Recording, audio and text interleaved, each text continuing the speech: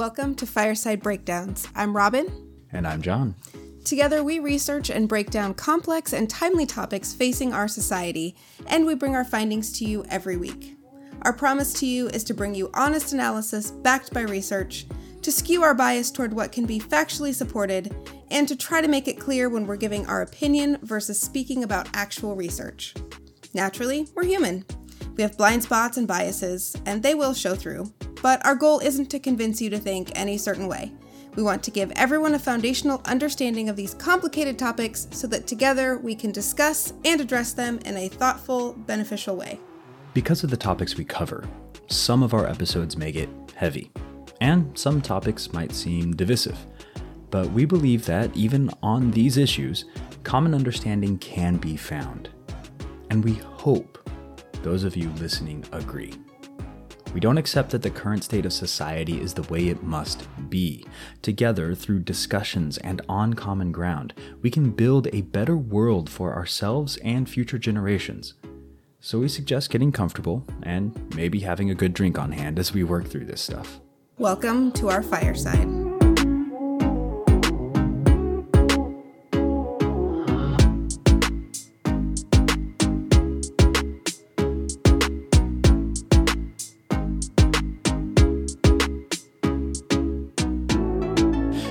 Before we get started, a fireside correction must be issued. In my hubris, I mispronounced the one freaking Croatian word I tried last week. The one. The one. I've been trying so hard. But I can't help it. The Spanish always sneaks into what I'm saying because that is the language that I learned first. And so English is the language I learned first. Spanish is the first foreign language I learned. And I forgot it, by the way. But if my brain is trying to think of the way to say this Croatian word, it's like, oh, you mean Spanish? And so what happened is that I said Ljubljana. I said Ljubljana, right? Ljubljana. But the word is in fact Ljubljana, which is still wrong because I'm very American. But the last "in" is basically what I am talking about. I turned it into a "nya" sound, which is wrong. That sound is not right. But I will say, even though I pronounce it Ljubljana, right? Ljubljana, which doesn't sound great coming out of my mouth. In English in general, we just really screw this word up bad. And it's normally pronounced like Ljubljana, which is just really bad, just so wrong. So, if you can forgive my massive blunder, dear listener, I promise I will do better and actually come right when I try to flex in the future. Okay? That's a fair promise. Right. Yeah. All right. Okay. Anyway. Good correction. Yeah, thanks. Okay, so here we are, part 3 of the series on private prisons. In parts 1 and 2, we covered the history of and the arguments for private prisons. We tried anyway. And then today we're going to be talking about the arguments against private prisons, or at least against private prisons as they currently stand. There are a lot of arguments, to be frank. You know how last week we said that we were really struggling to find actual data to support the arguments? Well, I mean, the data wasn't exactly thrown at us this time, but it was definitely easier to find. And it turns out that the reason that we couldn't find a lot of data for last week's episode, it may have been because the studies that look at these institutions don't really make private prisons look great. As a quick refresher, most of the arguments we talked about were basically the same arguments that we have heard about a free market in general. Things like increased flexibility, competition driving better service and innovation, more cost-effective services, stuff like that. The one pretty prison-specific argument was that, private prisons provide a better overall prison experience, which just seems oxymoronic. But that seemed to be the thrust of the arguments. Also, keep in mind that when we're talking about this this week and through the whole series, when we talk about private prisons, we're really talking about the entire private prison ecosystem, including things like inmate phone and email service or medical care, stuff like that. So now that we've set the table, prepared everybody for the tasty intellectual meal to come, let's start juicing. I might be hungry. I might be hungry. Let's start juicing this grapefruit. All right. I want to get to the meat because today's episode I have personally been waiting for and apparently been writing when I was hungry. Yeah. So, what are the downsides of the private prison system? Let's go. Let's go. Okay. Well, let's start. We're going to start with longer sentences. And I think that this is a really surprising point for some people. But actually, the mere existence of a private prison in the state impacts the length of sentences for convicts. So we're going to caveat this part of the conversation. We're talking about state-level private prisons here because in state trial courts, unlike federal courts, convicts are more likely to be sent to the same state's prison as where the trial occurred. So that is to say, if I'm standing trial in a Virginia state court, there's a higher likelihood that I'm going to go to a Virginia state prison. Whereas at the federal level, I could stand trial in the Eastern District of Virginia, but then be sent to a prison in the middle of Texas. And further, state trials account for the vast majority of trials in our country, which provides for a more robust sample set. Yeah. Now we'll talk about later on how this general rule isn't always true, especially when it comes to private prisons. But for this, the study that we're specifically going to be focusing on, they focused on these state prisons because the way they were comparing things, it allowed them to compare like to like more easily. So like cultural expectations and norms and mores were similar when they were comparing institutions, and that's how that helped them sort of control their analysis and eliminate variables. So with that caveat out of the way, in this study, it was done by Dippel and Poiker. The researchers looked at areas, like I said, that were relatively the same, and they looked at sentencing lengths in these places and how they were impacted by a private prison opening in the area. And they found that the opening of a private prison has a large effect on sentencing lengths in the prison state, but only during the first 2 or 3 months after opening. So what is a large effect? According to them, when a private prison opens, for every 0.4% increase in private prison capacity, the average sentence length increases by roughly 1%, which maths out to roughly 12 days of an increase in sentence length. So this occurs when controlling for a lot of different variables. And it basically means that like as a private prison fills up, the sentences get longer for people being sent to a private prison. Importantly, the study did find that a public prison opening does not have that same effect, which suggests that private prisons have short-term effects on the application of justice that public ones do not have.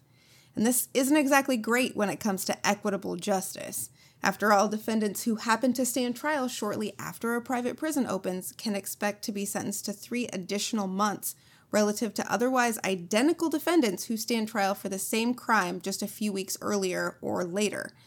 The equity implications of this effect are further accentuated by other research showing that these defendants may also serve a larger portion of their sentences with lower quality rehabilitative care. This effect, however, drops off after roughly 3 months or when those private prisons reach capacity.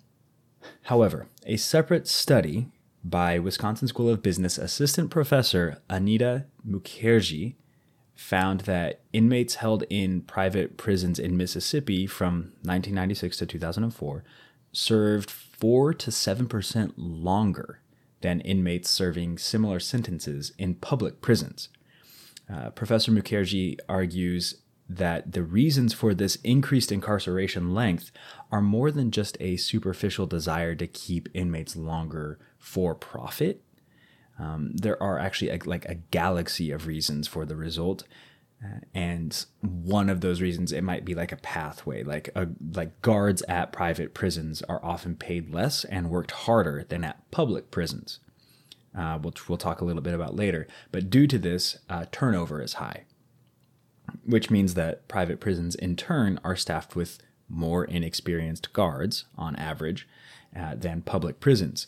These inexperienced guards are more likely to hand out violations to inmates because that makes it easier for them to maintain authority. And in fact, inmates in private prisons are 15% more likely to receive an infraction. And then these infractions are taken into consideration when a parole board is deciding whether or not to release an inmate earlier based on good behavior. Since Professor Mukherjee was comparing sentences within a single state, it was the same parole board reviewing both private and public cases for early release. And the primary difference was which prison the parole applicant was coming from. Because the private prison inmates were more likely to have more infractions, they were less likely to receive parole. This is kind of a microcosm example of all of the problems that we're going to talk about. Yeah. It's just the whole web of the system it's like landmine after landmine after landmine for convicts, right? There's just so many places for them to receive an unequal share of justice. I don't know how else to word that, Yeah. but like their justice isn't the same justice that a public prisoner would receive. Exactly. It's a lot And easier for them to get the hard way around it Yeah. in this system.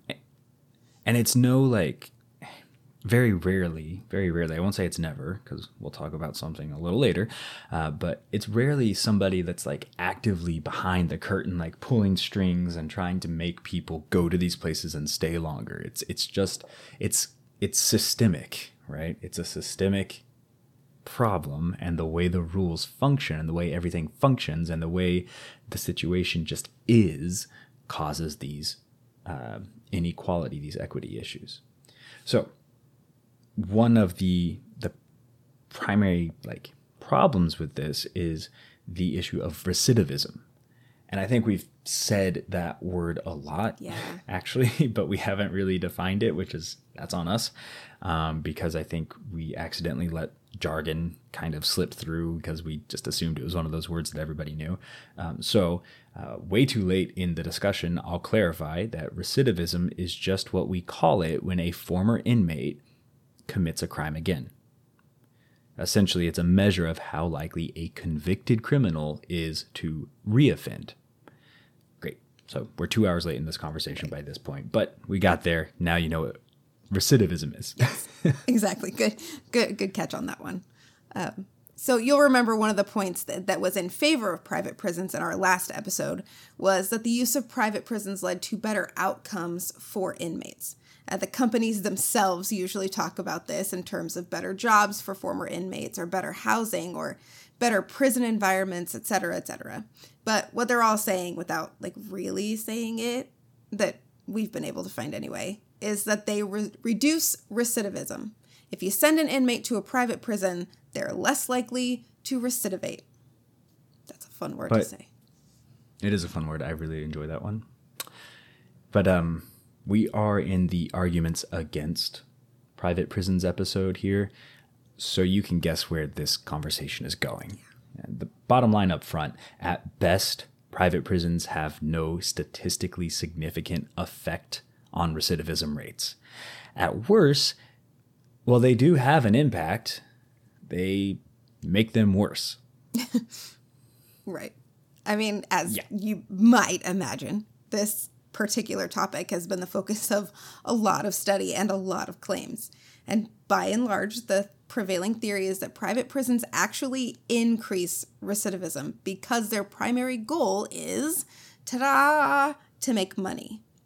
The best summary that we found about this theory is that due to their business model and that need to generate profit, private prisons have a greater interest in making money than in decreasing incarceration levels, which actually does result in higher average recidivism rates. Now, a careful listener may discern the issue that we would have with a statement like that pretty quick.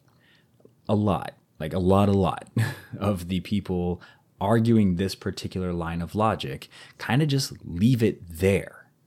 It's just this sort of like, obviously, a company operating for profit isn't going to help inmates because they get their profit from inmates. Therefore, they would be working against their own interest to reduce prison populations. That's like, it's supposed to be this like self-supporting statement. Right. You know? But that's not what we do around here, right? Because even if something looks and feels like sound logic, you have to have data to back that up, which in this case there is. A study of Minnesota prisoners released between 2007 and 2009 found that incarcerating a person in a private prison increased the chances of the person being rearrested by 13%. And it increased the chances of that person being reconvicted by 22%. A study of Oklahoma prisoners released between 1997 and 2001 found that incarcerating people in private prisons increased the likelihood of recidivism by up to 17%. And then a study of Florida juvenile prisoners released between 1997 and 1999 found that incarcerating young people in public facilities instead of private facilities reduced the likelihood of them being charged with a criminal offense within 1 year of release between 7.3 and 8.5%. So that one kind of is like the opposite. Yeah. Public prisons actually reduced it. One thing I want to point out, you might be listening to those stats and thinking, well, these are old. This is 2007, 2009, 97, 2001, 99. Like, these are some pretty old dates. The reason for that is that when you are studying recidivism, you are going to have to look at a broad window of time because there's no end point where recidivism where it stops. Like, after you're released from prison, right. It's not called recidivism for 5 years, and then after that you just committed a crime. So depending on when the researchers decided to draw the line would determine how far back they would go for the data. And so like some of these researchers were looking at 7 years post-release to determine recidivism rates. So even though it's 2021 right now, this data is what we're working with because it's, basically the most recent data we've got. In addition to that little disclaimer, nope. So now that you know where we're working with this data, why it sounds old, I would like to throw out the 2 studies that might offer some hope, I guess, to a private prison supporter. So remember Professor Mukherjee from like 7 minutes ago or so? Her study didn't really prove that private prisons increased recidivism per se. Her data showed prisoners incarcerated in private prisons were no less likely to recidivate. So this suggests that either the marginal returns on incarceration, like the extended incarceration that they get, are so low or are low, or private prisons increase recidivism risk, but that is offset by them staying in jail a little longer, right? So there's like a break even. Yeah. The second study found no correlation between recidivism rates and the type of facility, which would be public or private, in a review of Florida juvenile prisons from 2003 to 2006. So at best, from the data that I was looking at, it's like a private prison could be like, well, at least we don't make it worse. Yeah. I mean, okay, so we just threw a lot of data at people. So I'm going to summarize that really quick. Lots and lots of studies saying recidivism is worse coming out of private prisons. A couple saying that, at best, it's equal to public prisons. There were a handful of studies that claimed recidivism rates were better coming out of private prisons, mostly out of Florida. But well, the guy who wrote 2 of those 3 studies was penalized by the Florida Ethics Commission because he was receiving large consulting fees from the private corrections industry. So those 2, as well as like that 3rd one, were later actually discredited by another study with a better design that basically found that recidivism rates between private and public institutions were roughly the same. Pretty good summary? Yep. Okay. Not a lot of strong data supporting the claim that recidivism rates are better, right? Yeah. Most of them saying they're worse. And now there are, like we mentioned in the last section, there's a lot of reasons for this. Private prisons are more violent than public prisons, for example. Assaults were 3 times more likely at Mississippi's 4 private prisons, 4 times more likely in Idaho, 2 times more likely in the all-female Otter Creek Correctional Center in Kentucky than at those states' publicly run equivalents. It can also be harder in these private prisons for inmates to contact their support networks, their family or friends, due to factors like private prisons, telephone companies charging exorbitant fees, and banning things like in-person visitation. This cutting off of contact, making it prohibitively expensive or difficult, has the very predictable outcome of increasing an inmate's chance of recidivating because they just don't have anywhere to go once they're out. Yeah. Actually, that's a perfect lead-in to one of the things that I found very interesting about private prisons, and that is that this for-profit prison system, this prison industry, is causing disproportionate harm to literally underprivileged communities. We've already talked about the fact that occupants of for-profit prisons tend to be younger, poorer men of color. But the damage that these privatized systems causes to underprivileged communities goes actually far beyond that disproportional representation. And when we say underprivileged, we literally mean communities of people who enjoy less privilege in our society, especially financial privilege. These for-profit systems make it more difficult for inmates and their families to successfully navigate incarceration by exporting prisoners to other states and by charging excessive fees for everything from banking to toilet paper. So according to the Equal Justice Initiative, it's not uncommon for states to contract with private prison companies to house prisoners outside of their home state. And this is where that caveat comes in that we were talking about earlier. It's more likely for people at the state level to be incarcerated in their home state, but it's not guaranteed. And when it comes to these private prisons, it's a crapshoot. There are an estimated 10 to 20,000 prisoners incarcerated outside of their own states.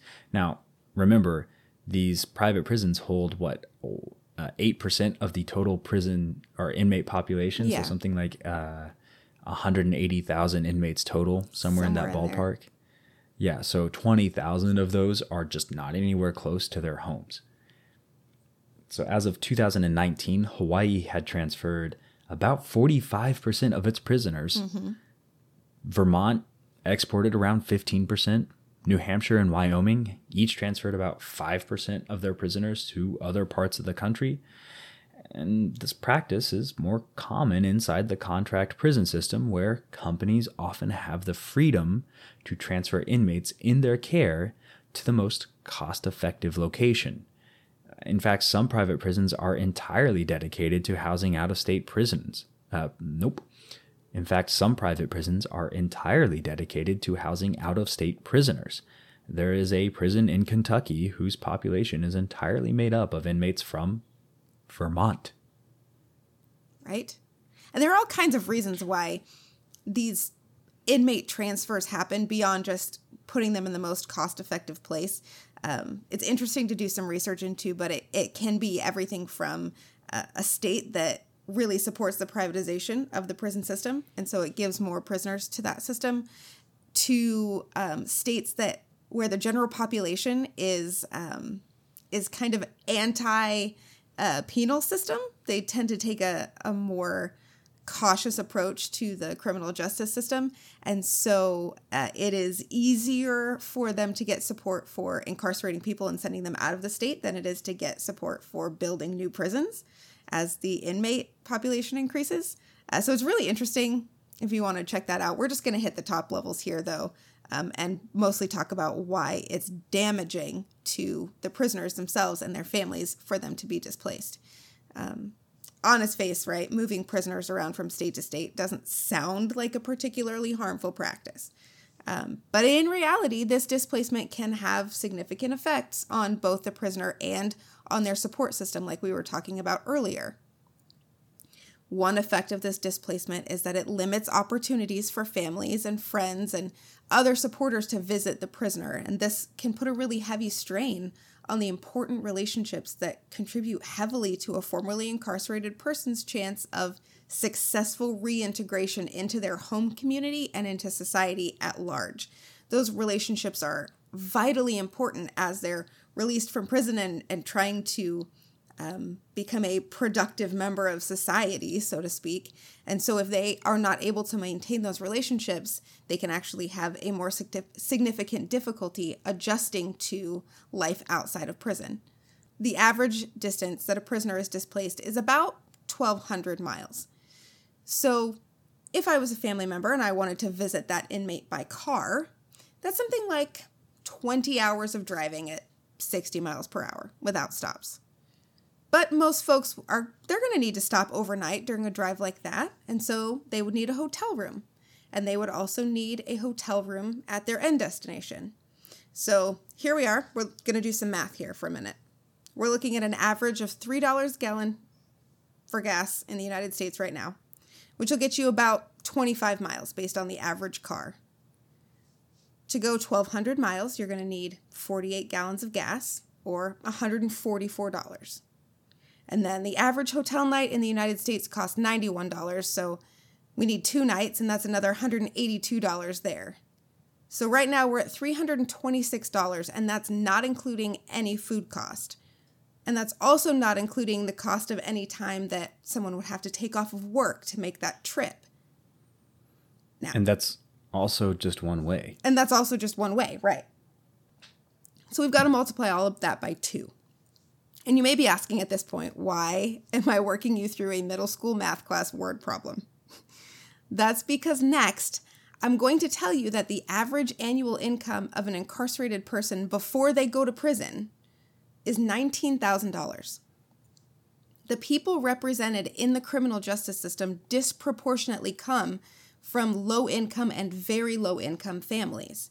For someone at that income level, a trip like this would eat 20 to 40% of their monthly income in one chunk, which makes it a prohibitive endeavor, to say the least, let alone for families of prisoners from Hawaii, for example, who there is no way that you're getting in a car and driving from Hawaii to the continental United States to visit your prisoner. You have to get on a plane.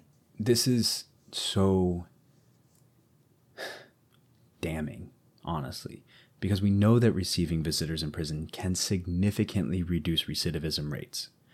But it can also improve mental health for incarcerated people, which means that while they are inside, they are more capable of getting the benefit of any rehabilitative programs that they are taking part in, any learning or training that they can take part in.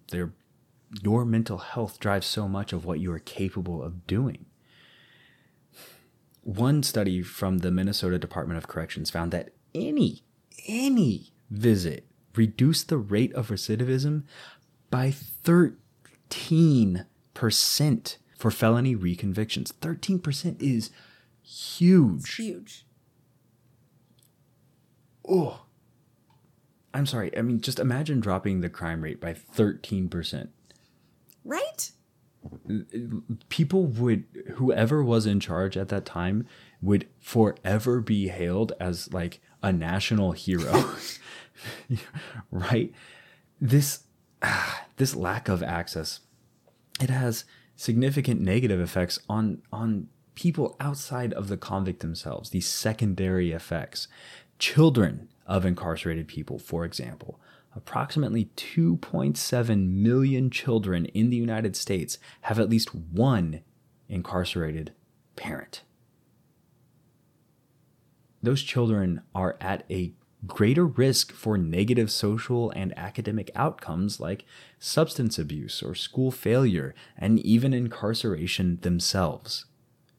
But research has indicated that parents who are able to visit or even have consistent communication with their children during incarceration are more likely to be positively involved in their lives after release. Which, being positively involved in your children's life, but in your family's life at all, is another, it's like one of those social anchors that keeps people from making these poor decisions and ending up in prison. Right. And it helps to mitigate some of these factors that these kids are already at risk for. Right. Exactly. These distances also affect the relationship between important non-familial bonds like lawyer and client. Being able to visit your client is critically important. There's so many unwritten rules that lawyers have when they're representing their clients. One of them, it doesn't necessarily apply in this case, but like death row inmates, it's kind of like an ethics violation to not visit your client if they're on death row. So not having this access makes it more difficult for the two to communicate, and it limits the effectiveness of the service a lawyer can provide their client. In addition, different prison facilities offer different services, different pay rates. Even rehabilitative programs are based on state requirements, which can significantly affect access to quality care and rehabilitation for inmates. If you are arrested and tried in a state that dumps a lot of tax resources and revenues into these rehabilitative programs, but then you're shipped off to a state in the South that does not do the same thing, not to paint with too broad of a brush, you are going to have a less good outcome.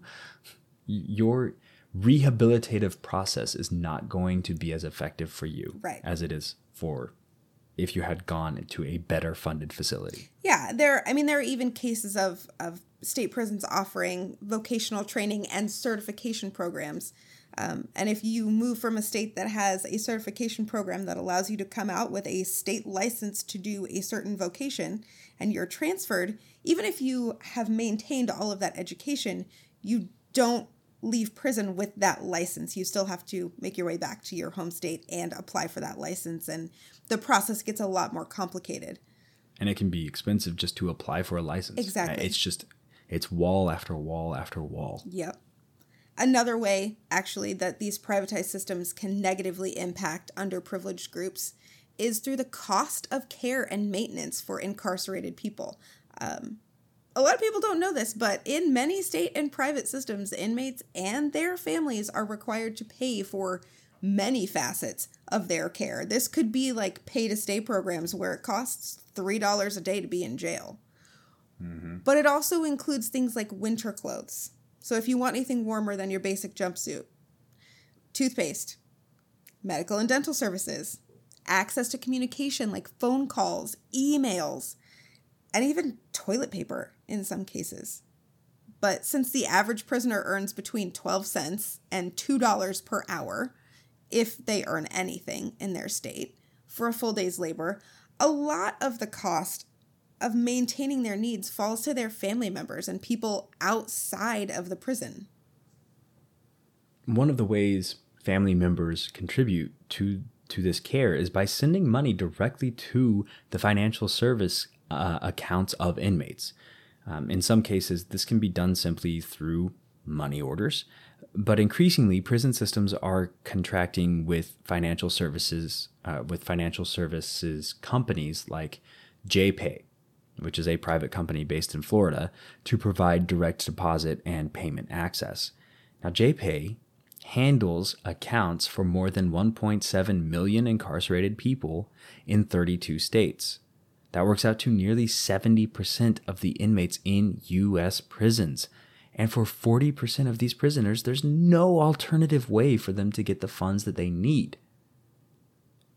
However, because companies like JPay are for-profit entities, one of the ways they earn their money is through fees charged to prisoners and their families for these transactions.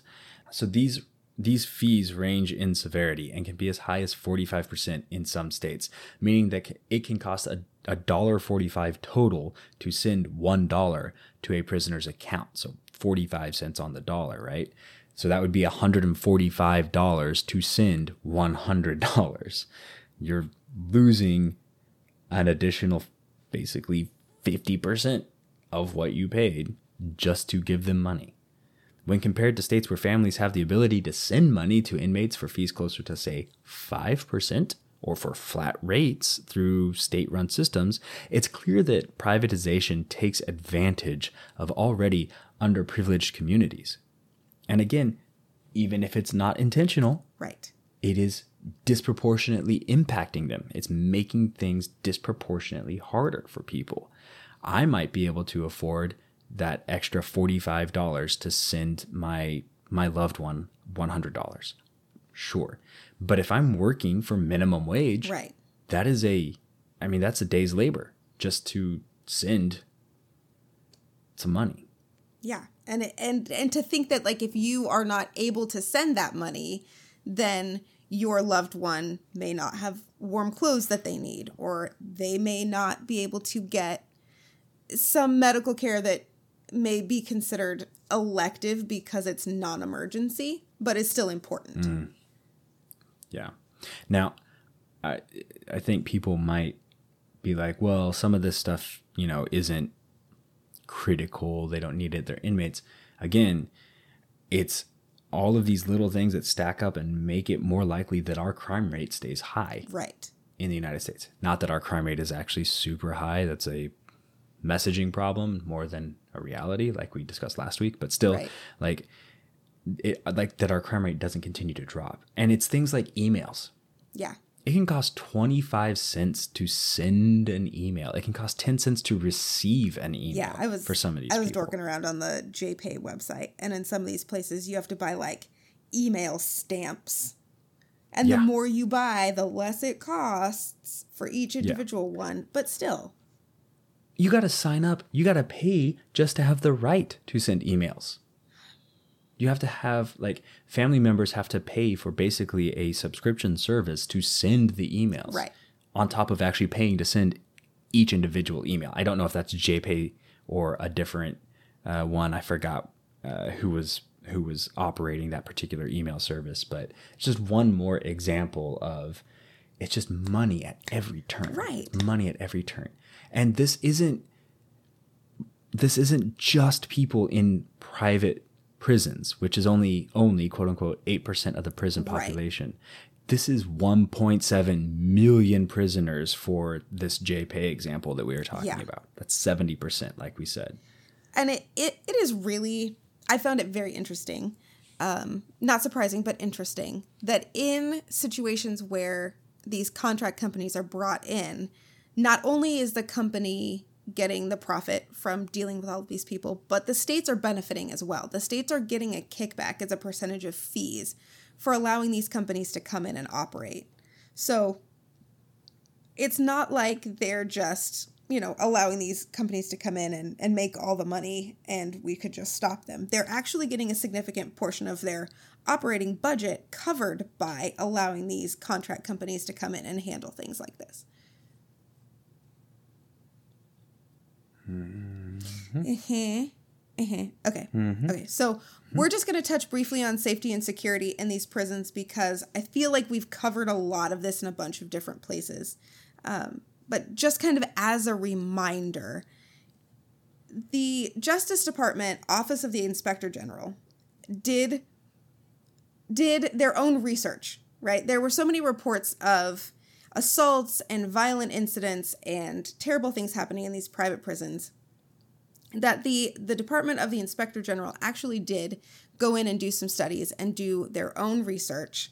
And what they found, basically, was confirmation of all of these things that we've been talking about in bits and pieces. It was a 2016 report, and they reported on safety conditions at 14 private and 14 federally operated prison facilities. Of course, they did all the work, made sure that they were roughly comparable, and they looked at data in 8 different categories. They looked at contraband, they looked at reports of incidents, they looked at lockdowns across the entire facility, incidents of inmate discipline, how often telephones were monitored, a category called selected grievances, which is basically complaints. They looked at urinalysis, drug testing, and they looked at sexual misconduct. The investigation found that in a majority of the categories examined, contract prisons had more safety and security incidents per capita than comparable Bureau of Prisons facilities. The exceptions were drug test results and sexual misconduct, actually. The contract facilities had higher rates of assault, both by inmates and other inmates and inmates on staff, which we discussed earlier.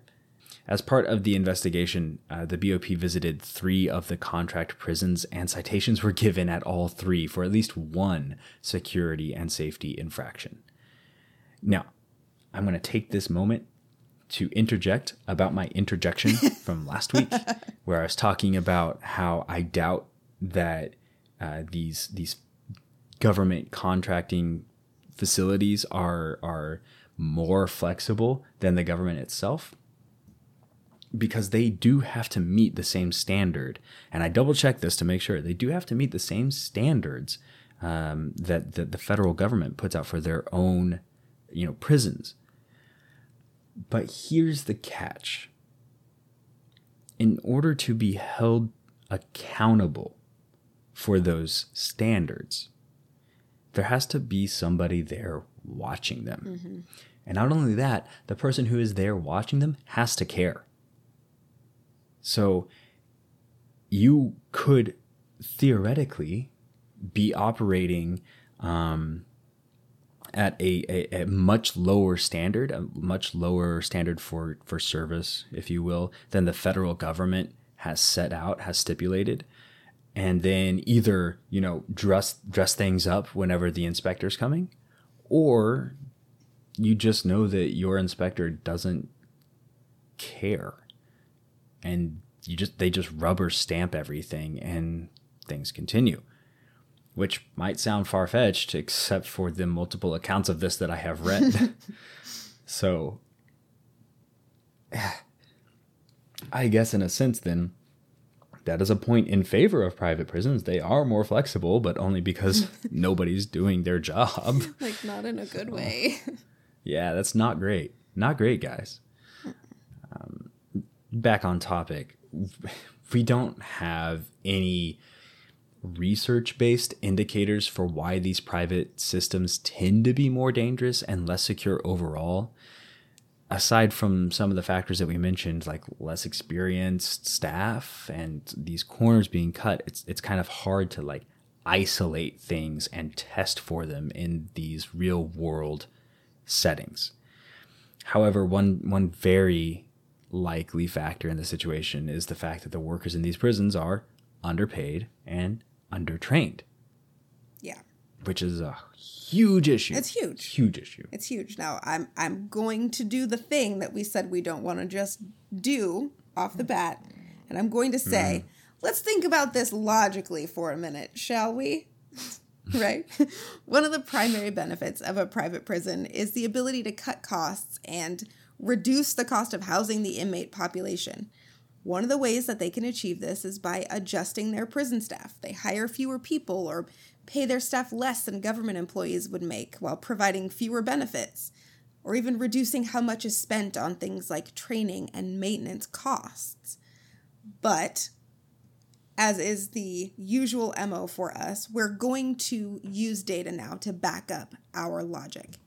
So one of the studies that we mentioned previously that compared private and public prisons also compared the salaries, the training levels, and the staffing ratios in those prisons. And that study noted that officers in the private sector were paid roughly $5,300 less than those in the public sector at the lowest end of the range, and $14,000 less at the top of the range. One estimate by the Equal Justice Initiative found that private corrections officers earn up to $23,850 less on average in annual salary compared to the public sector. Some of that has to do with union versus non-union is one big factor in those salary negotiations. Mm-hmm. Officers that were studied were required to undergo roughly 60 fewer hours of initial training than their public prison counterparts. And the private prisons also had a higher inmate to officer ratio with 6.7 inmates per officer as compared to 5.6 inmates per officer in the public systems. And like one more inmate per officer doesn't sound like it should be all that overwhelming, but when you think about it spread out over 2,000 inmates in a facility, even 500 inmates in a facility, that really changes the amount of staff that you're able to have on hand. And then with fewer staff members, with less financial incentive to do well and less training, it really is no wonder that these for-profit prisons see more safety and security incidents than state or federally run systems. And it's also no surprise that one of the strongest complaints against contract prisons by inmates and by outside observers is the poor standard of care. And that is, I mean, in reality, it must be nigh impossible to provide an acceptable standard of care for prisoners when you are working with short, undertrained staff. It's hard enough to provide an acceptable standard of care in any industry when you're short-staffed, but even when you're like normally staffed, like life's hard, y'all. I don't know how else to put it. There's always so many different variables. So providing a acceptable standard of care in hospice is so hard. Now imagine that those people that you are trying to provide that standard of care to are at like the rock bottom of their life. And you've got some kid who's like 19 who hasn't slept more than 4 hours in the past week trying to provide some sort of acceptable standard of care. Oof. But the issues the ones that have been reported through various investigations and observations are alarming. One study revealed that in private prison facilities, there were more than twice as many complaints filed about staff and staff treatment of inmates than in public prisons. And that's just the complaints filed that actually made it into the reporting system. You are a burnt out guard and you get an inmate writing up a report about you for something that you did that you just don't agree with or don't care about. You've got all the power there. Yeah. The person who receives the report, rather, if that's your friend. And I can tell you, the mentality in some of these places between the correctional officer and the inmates are like, you are two warring factions. Yeah. And so if you are, being upbraided by an inmate, sometimes your buddy might make that problem disappear. Happens all the time. If you've been following the news at all in the last 5 years, especially conversations surrounding immigration and immigrant detention, there's no doubt that you've heard the horror stories about conditions in some of these facilities. The space blankets and the children sleeping on the floor, all of that. A lot of these are private facilities. Perhaps more alarming than those headline-grabbing tales is the reported ongoing substandard level of care prisoners in private facilities and facilities with privatized healthcare systems receive on a daily basis.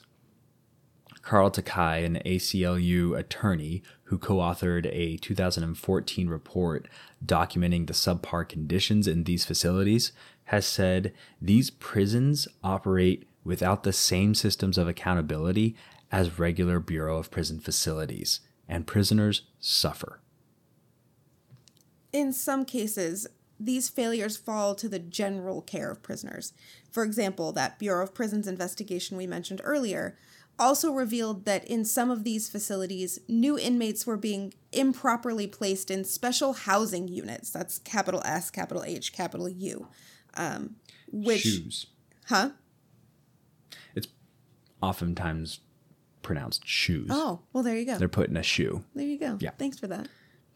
And these units are intended to separate prisoners from the rest of the general population and are usually reserved for disciplinary or administrative segregation, but they were just putting new inmates there because they didn't have anywhere else to put them.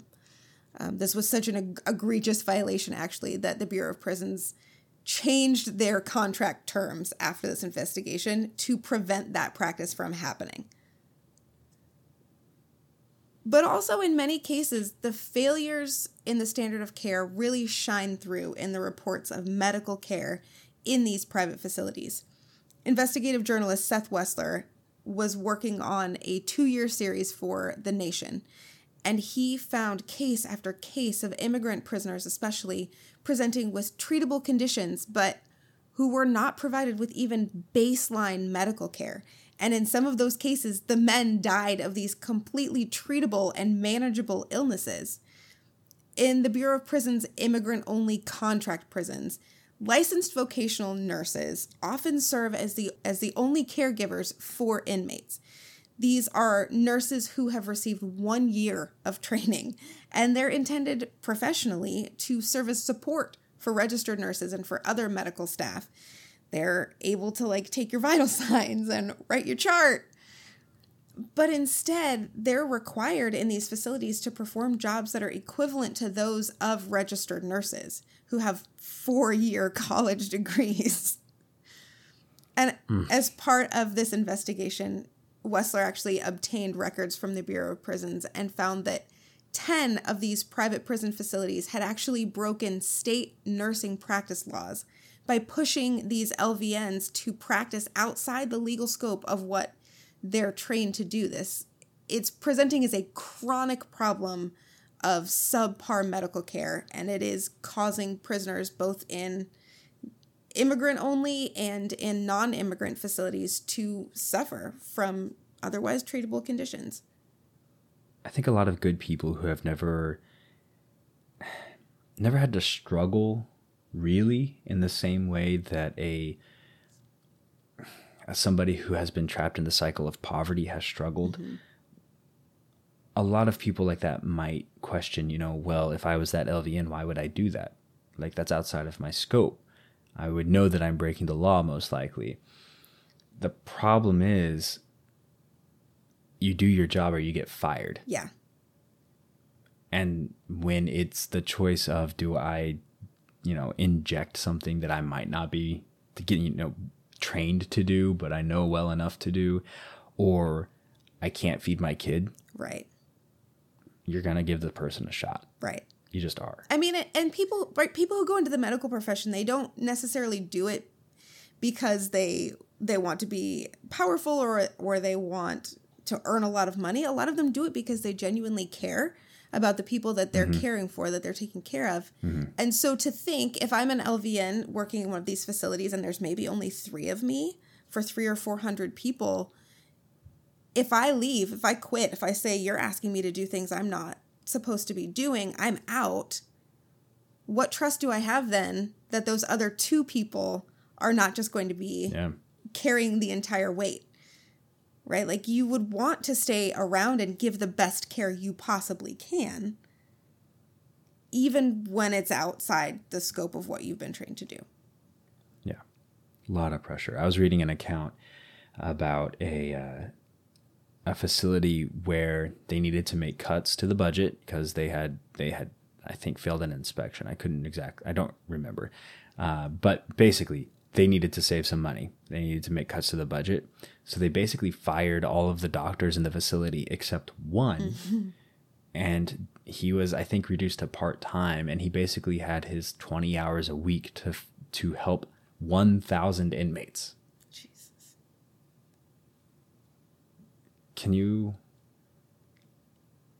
I could not imagine. Right.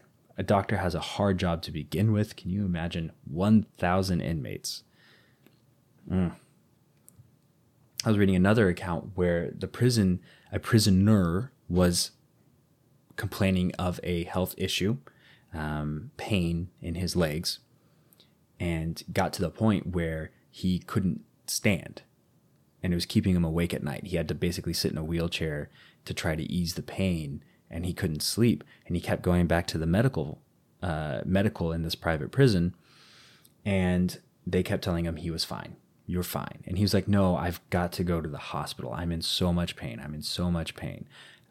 His feet were beginning to this is gross, and I'm sorry, but they were literally beginning to ooze pus. Oh, man. And basically what happened is his limbs had gone gangrenous, and the hospital staff not the medical professionals, but the prison staff, not medical professionals, but the administration in charge of basically signing the checks for everything, wouldn't send him to the hospital to get treatment because that was an expense, right, until he was basically on death's door. And he ended up losing like both of his feet and several fingers because the infection spread. I think he lost all of his fingers past like the first knuckles. Right. So, and that's just because like it was a cost-saving expense to not send this guy to get medical care until it was necessary to save his life. Right. Not his limbs. Right. And I think that account comes from an incredible book that I read in preparation for this series called American Prison by Shane Bauer. I would highly, highly recommend it to anybody who is remotely interested in this. It is a pretty compelling look at the entire system. It's also where we happen to pull a lot of our information about the history of private prisons. Oh, yeah. He goes into the development of it. Shane Bauer does. Prolific writer on the topic. He is personally connected to the plight of the prisoner because he was held captive in Iran for 2 years as basically a prisoner of war, even though he was a non-combatant. Really interesting story. Just really interesting guy. I would love to have him on the show someday if, we ever get rich and famous because he's got an incredible story to tell. Anyway, I know we're running a bit long at this point, but I've got one more point to make, and I really want to hammer this home in case you haven't picked up on it yet. But in an industry that depends on the incarceration of human beings to make a profit, you are not going to find the most morally upstanding characters making choices. And I want to highlight one example of call a spade, blatant corruption that such an arrangement can cause. Some of you have probably heard of this, but have you ever heard of a little arrangement called Kids for Cash? I have not. Yeah. It always makes me think of the Cars for Kids commercial, which I have a personal vendetta against because they are all horrible. But this is even worse. Even worse. Allow me to elucidate. In 2009, 2 judges in northern Pennsylvania were revealed to have been enforcing a zero-tolerance policy for bad behavior by kids. Everything, even relatively minor offenses in the grand scheme of things, like fighting at school or drinking alcohol before you were 21, right? Stuff that literally millions of people have done. In fact, I might be the only person I know that didn't drink before I was 21. I was a Boy Scout. Not really, but anyway, doesn't matter. It's just stuff like that, right? These judges were sending these kids to juvenile detention centers to do basically hard time for these things. The basic thought process, the things that they preached were like, it's that like scare them straight mentality. Like, I'm going to be really hard on you now and scare you now so that you don't get worse in the future. which is its own terrible mentality that we can talk about later. But they would go around to schools, these judges, like they were super popular. The schools would invite them in to talk. The judges would go into the school and like talk to the kids in like an assembly and say, if I ever see you in my courtroom, I'm sending you away. And just basically make these blanket threats to these kids. And people loved it. Of course they did. Of course they did. Anyway, kind of turns out that maybe they had a little bit more incentive than just trying to raise upstanding citizens. Like millions of dollars worth more incentive. They were getting kickbacks from the private detention center that they were sending these kids to for every kid that they sent. And they sent, between the two of them, I think almost 2,500 kids. It was like 2,400 and some change to juvenile detention, potentially traumatizing them for the rest of their life, possibly wrecking their lives overall, giving them a record, all for some cash. They ended up doing hard time for their crimes. Thank God the justice system worked there. Then they paid a combined $4.25 million to fund local children's health and welfare programs. I should say they were fined a combined. They didn't pay it out of the goodness of their hearts. Right, that was part right. of the restitution. But like none of that's going to undo the time that those kids did. Right. And most of those kids likely didn't deserve a sentence that harsh. Mm-hmm. There were tons of people involved in this. I think one of them ended up getting 39 charges in the federal case, like racketeering and bribery and extortion, just horrible things for sending kids to. I just can't imagine how depraved you would have to be to operate like that. No. It's just a horrible situation. And the thing is, it's far from the only case. I mean, it happens in broad daylight in a lot of different ways. It basically happens in the state saying, you know, the private prison saying, hey, we'll give you a certain percentage if you allow us to open a prison and offset the costs of housing inmates. That's basically a kickback. Mm-hmm. I just wanted to like append it here at the end, this particularly notable case, to highlight that there is really an entire web of problems that arise when a society begins to profit from sending people to jail. Corruption is slow, and it is insidious, and it can take decades to grow. But without constant vigilance, it will eventually consume every system we rely on to operate a functional, equitable, just society. And these private prisons are a cesspool for corruption. And I'm not saying that the public prisons are somehow beacons of honor and morality, okay? Don't mistake me there. We have a lot of work to do on the American prison system. But, this is also the part of the show where I very, very, very, very late into the game disclosed that my mother worked for the Bureau of Prisons for 30 years. So I have an inside look at a lot of this.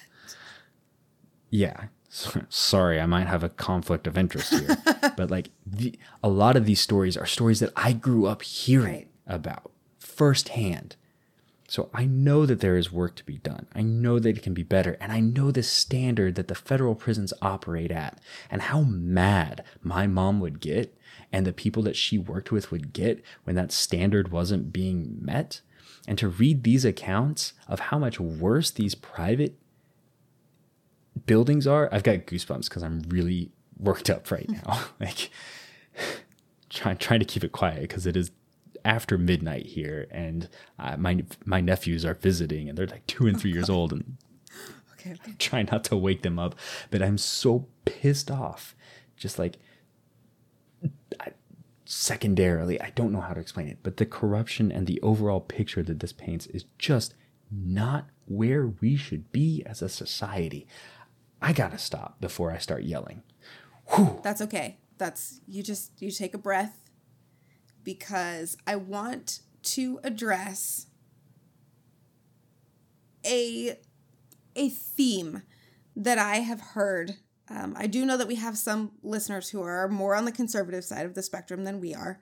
And the general consensus, at least where I am and in many parts of the country, is, yeah, okay, this stuff isn't great, but if you don't want to end up in a situation like this, you shouldn't do the crimes, right? Play stupid games, win stupid prizes. It's that whole mentality. And I've heard that from a lot of people as we've been talking about this private prison system and even the public prison system. And I have some friends who work at the Federal Medical Detention Center here in town, and they actually tend to take that same approach, some of them. But we've talked about it very often on this show, how many different tools exist in our society for us to devalue people who are other than us, for us to pass judgment and decide that they are not worth our time, our investment, our effort. They're not worth our consideration, our kindness, or even they are of no value to society. And so often that perspective is used on incarcerated people, formerly incarcerated people, people who are incarcerated for illegally entering or re-entering this country. And we're so willing as a society to strip them of value, to strip them of rights, and then ignore it when people profit off of that devaluation. As I was doing research, I stumbled across a really cool article that analyzed prison systems based on an ideological spectrum. And it basically was trying to evaluate different characteristics of the prisons and whether they were geared to normalize people, to rehabilitate them and get them back into society, or whether they were focused on something they called less eligibility, which was basically to devalue them and emphasize that they are less eligible to participate in society. And it just reminded me that as we're having these conversations and we're talking about the upsides and the downsides and the history, so much of this is contextualized in that othering and in removing value from people who have been incarcerated for crimes. I won't even necessarily say committed crimes, because you can be convicted of a crime you never committed. You can be incarcerated and never convicted. I'm sorry, but everybody listening has committed a crime. Yeah, I was going to get there. Everybody listening. I was going to get there. Oh, I'm so sorry. I am so sorry. I didn't mean to stomp on you. No, Go. You're good. No, but like that's the point. We take these people who have committed these big deal crimes, right? The ones that they get sent to state and federal prisons for, and we just automatically devalue them. But as we're driving down the road every single day, not a single one of us hasn't gone 5 miles an hour over the speed limit, right? Like, we all commit little crimes all the time, every day. And if committing a crime is enough to devalue you or devalue someone else, then it is enough to devalue you. So as you're listening to this episode, if you find yourself tempted to away from empathy, if you find yourself tempted to harden your perspective against people who find themselves in these situations, I would just encourage you to consider the last time that you committed a crime on purpose or not on purpose, and whether or not that devalues you to the point that you should be subjected to these same things. That's a good point. Yeah. I will say, I actually used to take pride in not speeding. Like after my youth, I had some pretty wild encounters with police, and it scared me pretty straight for a while. Specifically because I was speeding so bad. So like I used to I don't speed. I didn't until I moved out here to Northern Virginia. And recently my foot has gotten a little heavier because otherwise I will die. I will die if I don't speed out here. It's crazy. Unless I'm sitting in a traffic jam, which is the 98% of the time. But you are absolutely right. One of the things I wanted to bring up to about your friends who work in the federal prison, FedMed Springfield. Very familiar with that facility, and they need to remember that one of the first things they were trained on was the mentality that inmates are humans. Mm-hmm. My mom talked about that all the time, how that was one of the first trainings she got, was that the inmates are still human. And if you forget that, if you lose sight of that, you are going to be a terrible person. Oh, yeah. And if your mentality is play stupid games, win stupid prizes, I mean, that works for, Bubba getting ready to say, hold my beer, right, and do something. That's what that is meant for. Not for the criminal justice system, right. Not for cop killings. That used to piss me off in training. Whenever our trainers would say, that's when you light them up, play stupid games, win stupid prizes. And it's like, what? That is not what that phrase is supposed to mean. Yeah. Okay? It means if you go noodling for catfish and a snapping turtle bites your finger off, that's where you That's use exactly that what that's for. If you hold on to your bottle rocket a little too long and you burn the shit out of your hand, that's what that's for. That's when you use that phrase. For situations of grave and permanent injustice, maybe we should have a little more decorum. Right? Just empathy, humanity, compassion. Empathy. Just any number of things. Let's not dehumanize ourselves by forgetting that other humans are still human. Yeah. Because it does. It makes you less human when you start treating human beings as less than you. You become less. You just do. Soapbox moment. I forget the other point that I was going to bring up. But yeah, I mean, I'm totally in agreement with you. We are all, but for the grace of God, one wrong place, wrong time moment away from being behind bars ourselves. Yeah. So keep that in mind when we start bringing these things up. And I really do recommend giving a listen or reading that book that I brought up. If you can't remember what it was, we're going to put it on our social medias. Yeah, we are. That's right. You can find it and us on Facebook and Instagram and Twitter, Fireside Breakdowns. And we try to keep stuff flowing there. We've been doing pretty good lately. By we, I mean Robin. Robin's been killing it.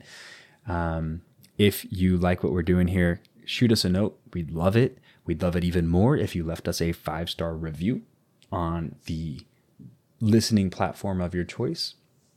The link to guide you through that process is in the show notes. It's just rate this podcast link, and it'll say, this is what you listen on, and here's how you do it. Super useful. Every time we get a great positive review, it helps the algorithm know to drive people to listen to us and listen to the show. Obviously, more people listening to us, we really do think it'll make the world a better place. That's why we do this. That would be great. Great. If we got something super duper right, you want to give us all the kudos in the form of a long form letter, you can send it to us at firesidebreakdowns@gmail.com. If you want to send it to us because we got something wrong, you can also send that to the Gmail account. I promise you will read it. But if you don't come correct, like I'm going to do moving forward when I say Croatian words, we're going to dump it in the garbage. Bring sources. Honestly, we love being wrong. Right? Because it means somebody was listening and cared enough to correct us. So bring your sources. Let us know if we got it wrong. That being said, I think it's time to wrap this up with some good news. Yeah. I think we're going to call it good perspective, right? Because I'm not sure that there's like a specific single piece of good news that ties into this conversation. But we do want to say that it seems like the public sentiment is turning against private prisons. And yes, by calling that good news, we are acknowledging a little bit of bias here. Because I think it's pretty clear that we are not for private prisons and privatized prison systems the way they currently stand. Okay. Yep. So as of 2019, 8 banks folded under pressure and will no longer finance the private prison industry. 3 states have passed legislation to curb the operations of private firms that manage prisons and detention centers. And one of the world's largest PR firms actually ended its relationship with GEO Group, which that's a really, really big deal because PR firms really like money, and companies like GEO Group really, really are willing to pay money for the kind of services that a PR firm will offer. So it's actually a really big deal because it changes the entire conversation around how people see that company. Yeah. I think I misread that when I was typing it. It's not one of the world's largest PR firms. It is the world's largest PR firm. Of course. It would take the world's largest PR firm to handle a company like that. Yeah. Yeah. And then with the Biden administration cutting off federal contracts with these privatized prison systems, it looks like these prisons are going to have to change or fail. And, we don't want to overstate the significance of this. They're currently doing just fine. But these are all great steps toward a more equitable and more just criminal justice system and society. And that's always good news. That is great news. I want to highlight something. I think there is room in this world for a private prison industry that could work. Mm-hmm. So I don't know what that is. I know that the current model is wrong. Right. I mean, that's a personal opinion, but it is wrong. I truly, truly believe that. I'm not saying there's no way it can be right. Yeah. Maybe they'll change and they'll get there. But yeah. I personally, until that point, I would love to see a private, not-for-profit rehabilitation system implemented. It can be private. That's totally fine. It doesn't have to be run by the state. But I would love to see it be a not-for-profit. Somewhere in Texas, T-Don Hutto just had a stroke. Yeah, well, he can kiss my ass. That's right. On that note, everybody, thank you very much for listening to us. We will be back 1 week from now with another just awesome pile of delicious intellectual food stuff for your brain. I'm still hungry. You heard it. Thank you so much for listening. Until then, everybody, take care of each other.